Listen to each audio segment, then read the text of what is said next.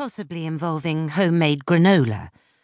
While they are eating this, go through each child's school bag and carefully read each letter and make a note of all events/trips/requests.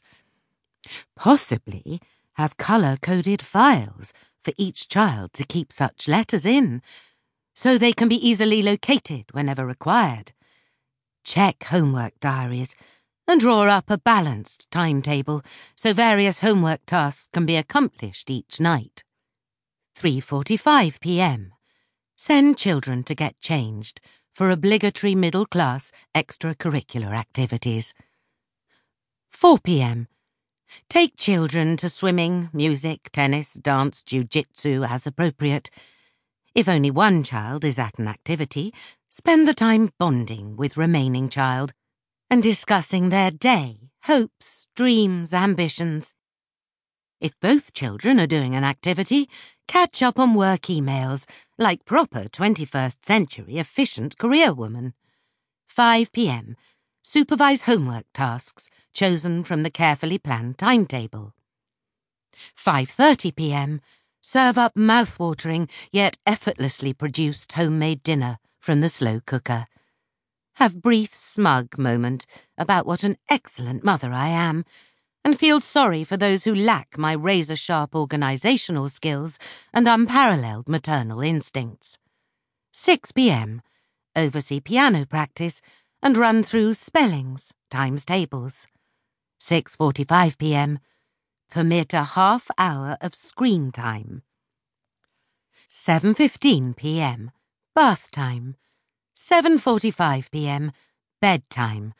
Read another chapter of the educational book the children have chosen. 8 p.m. Reward myself for my productive day with a nice cup of green tea.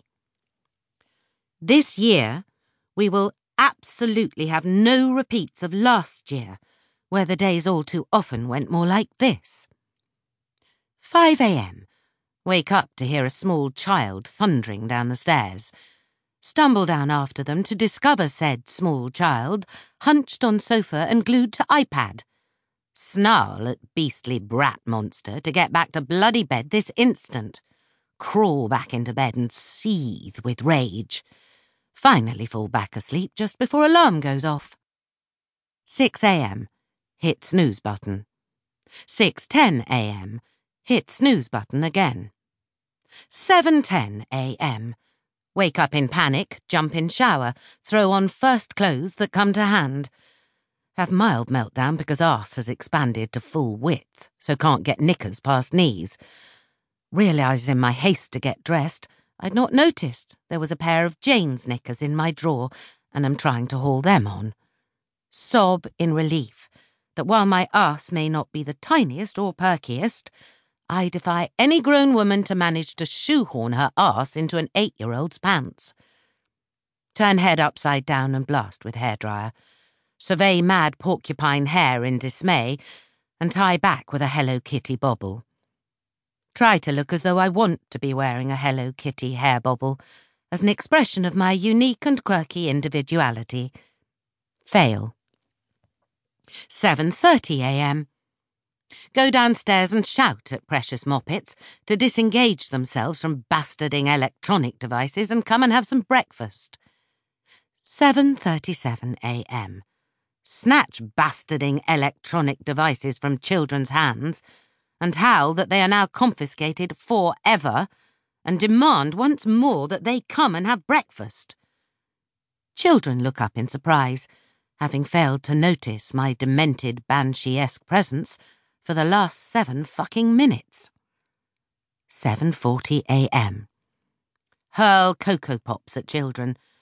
Break up fight over the stupid plastic toy in the cereal box.